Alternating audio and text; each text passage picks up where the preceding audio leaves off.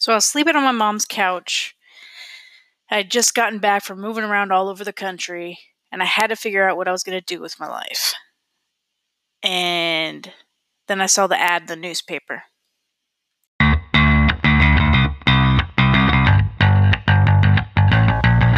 So the question is this: as a creative service provider, we tend to survive 1 gig at a time and thrive off word of mouth marketing alone. So how do we take our financial security to the next level through marketing that doesn't break the bank? I'm Steph Burrell, and I started off as a web designer in 2002, and now I work with some of the highest earning entrepreneurs as an online marketer. But now I'm on a different journey. Come with me as I work to help creative entrepreneurs just like you, the ones who don't define success by the amount of money in their pocket, but by the way it got there. Let's go.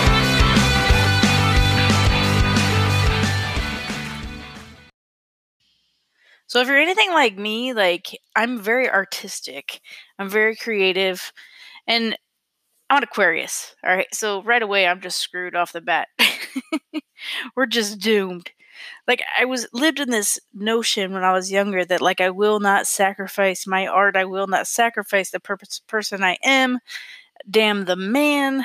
I'm not going to work for the man. I'm going to do what I need to do to make money to survive. And that led me to couch surfing quite often in my early days. Graduating high school, I slept on a lot of couches, but I ended up on my mom's couch. And that was by far one of the worst things ever. And I say my mom's couch because right out of high school, my mom ended up moving into a studio apartment. She moved a couple times after that. She was a mover. And I had nowhere to go, so I had to go sleep on her couch, and it just sucked. It sucked so bad. When you finally move out of your house and you go out in the world and you want to do things with your life, the last place you want to end up having to revert back to is your house. I don't know.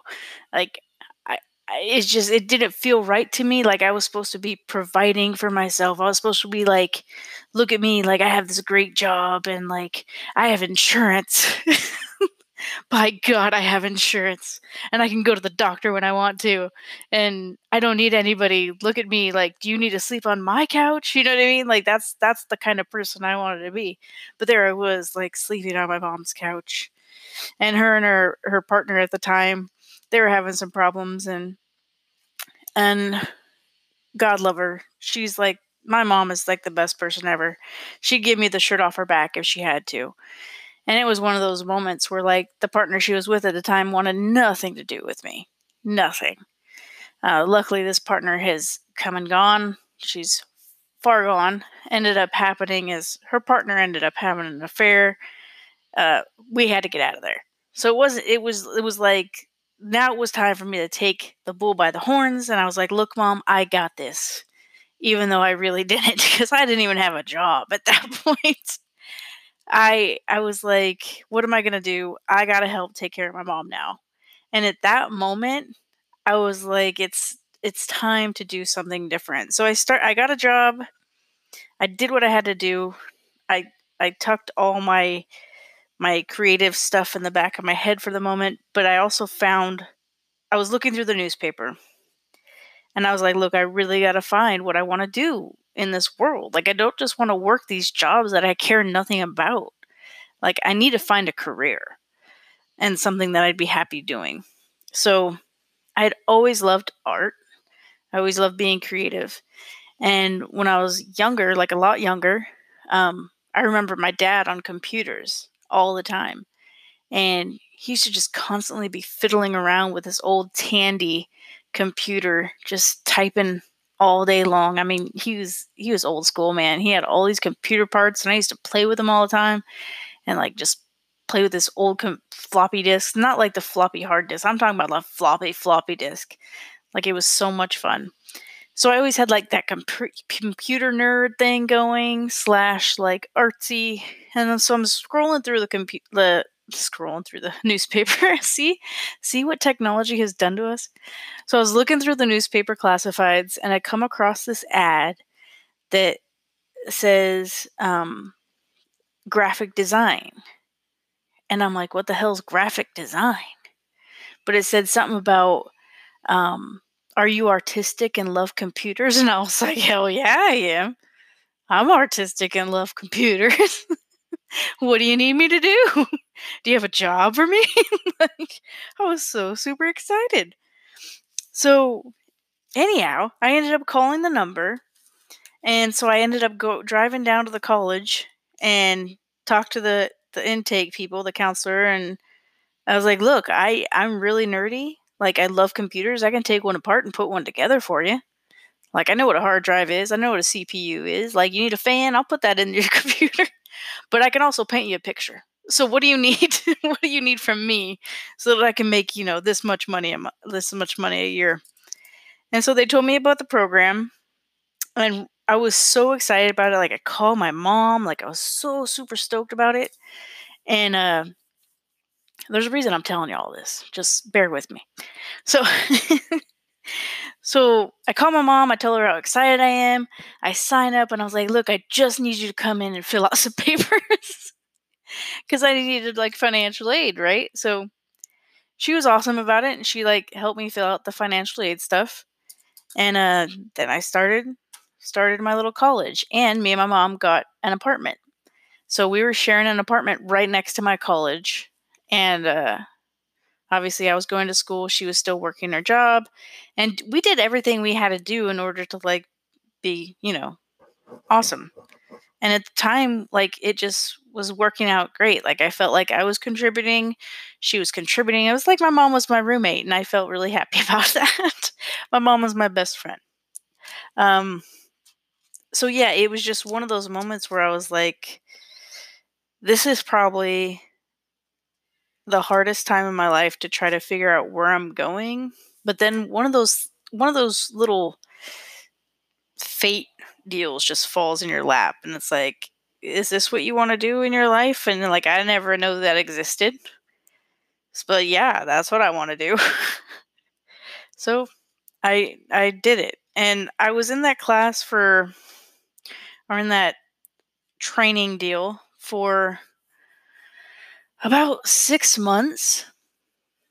And then I felt like it was going so slow. I was like, "Look, I need to make money right now."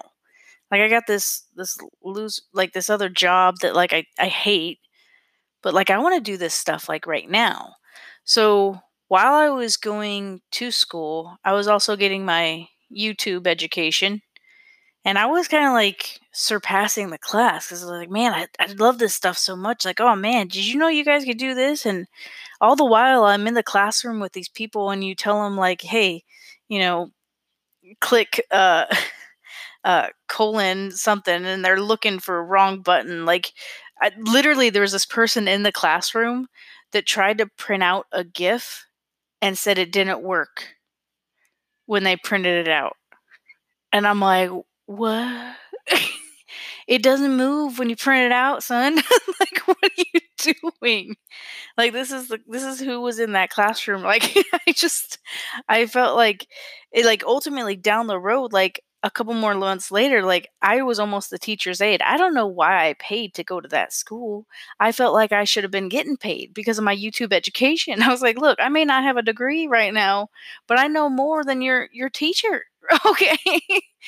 So I was like, it's just because I was nerding out so much on everything I started to learn that I would go home and learn it tenfold and well beyond what they were even going to start learning in the school. And then I would just go. And I'm sure like that's just how creative people are. Like if we want to learn something, we're going to take it and freaking run with it. Like we're running out the freaking door. Like there's no stopping us. Like just back off. So maybe that's why I don't like school so much because it's just so limiting. Like I don't want to go chapter by chapter. Just tell me something I really enjoy and then just let me run with it. Just stand down, Kimasabi. It's going to be fine.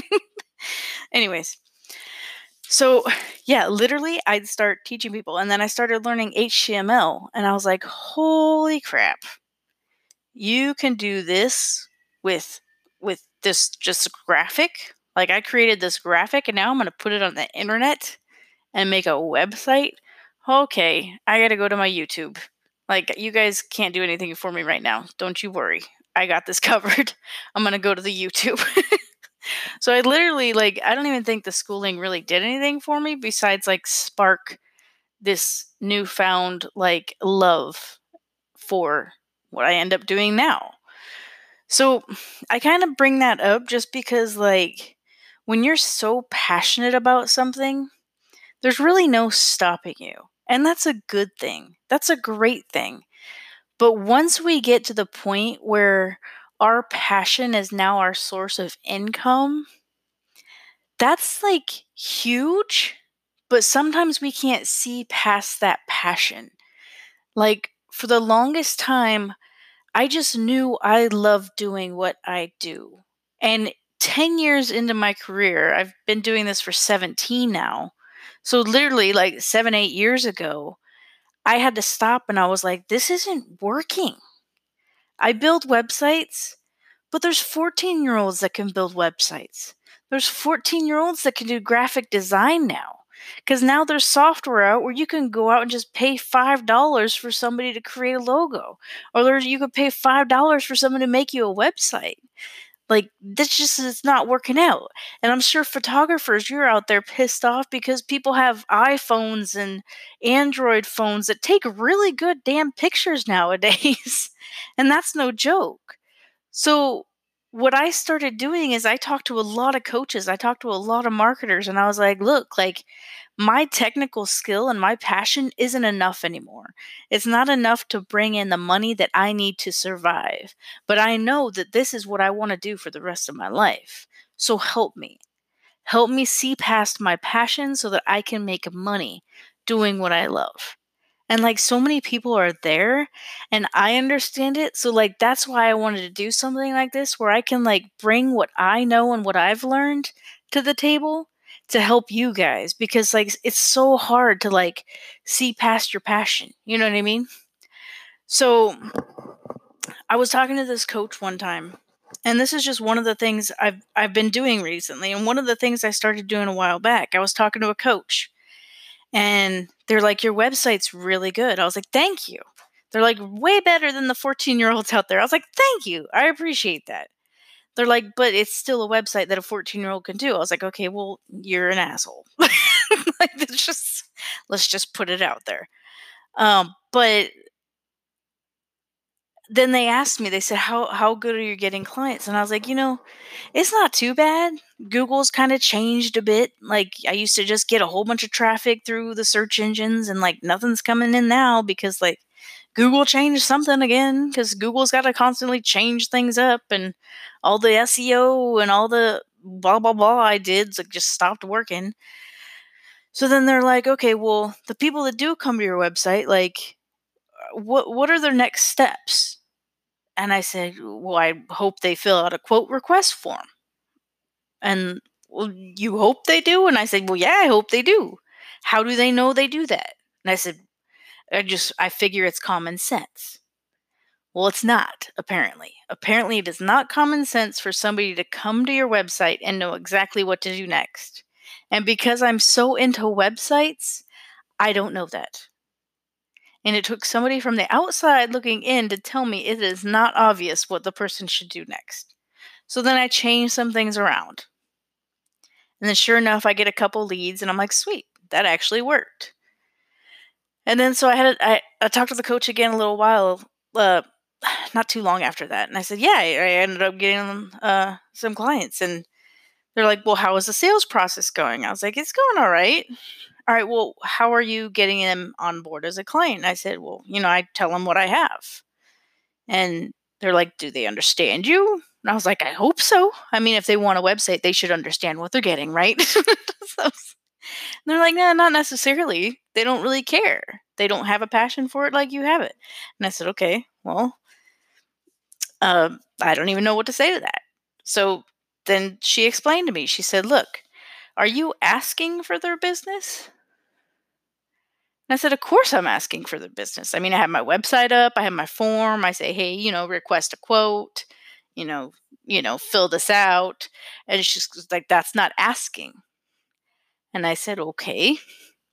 And she said, how are you proactively asking every person that you are trying to sell to or that lands on your website that how are you proactively asking them for their business?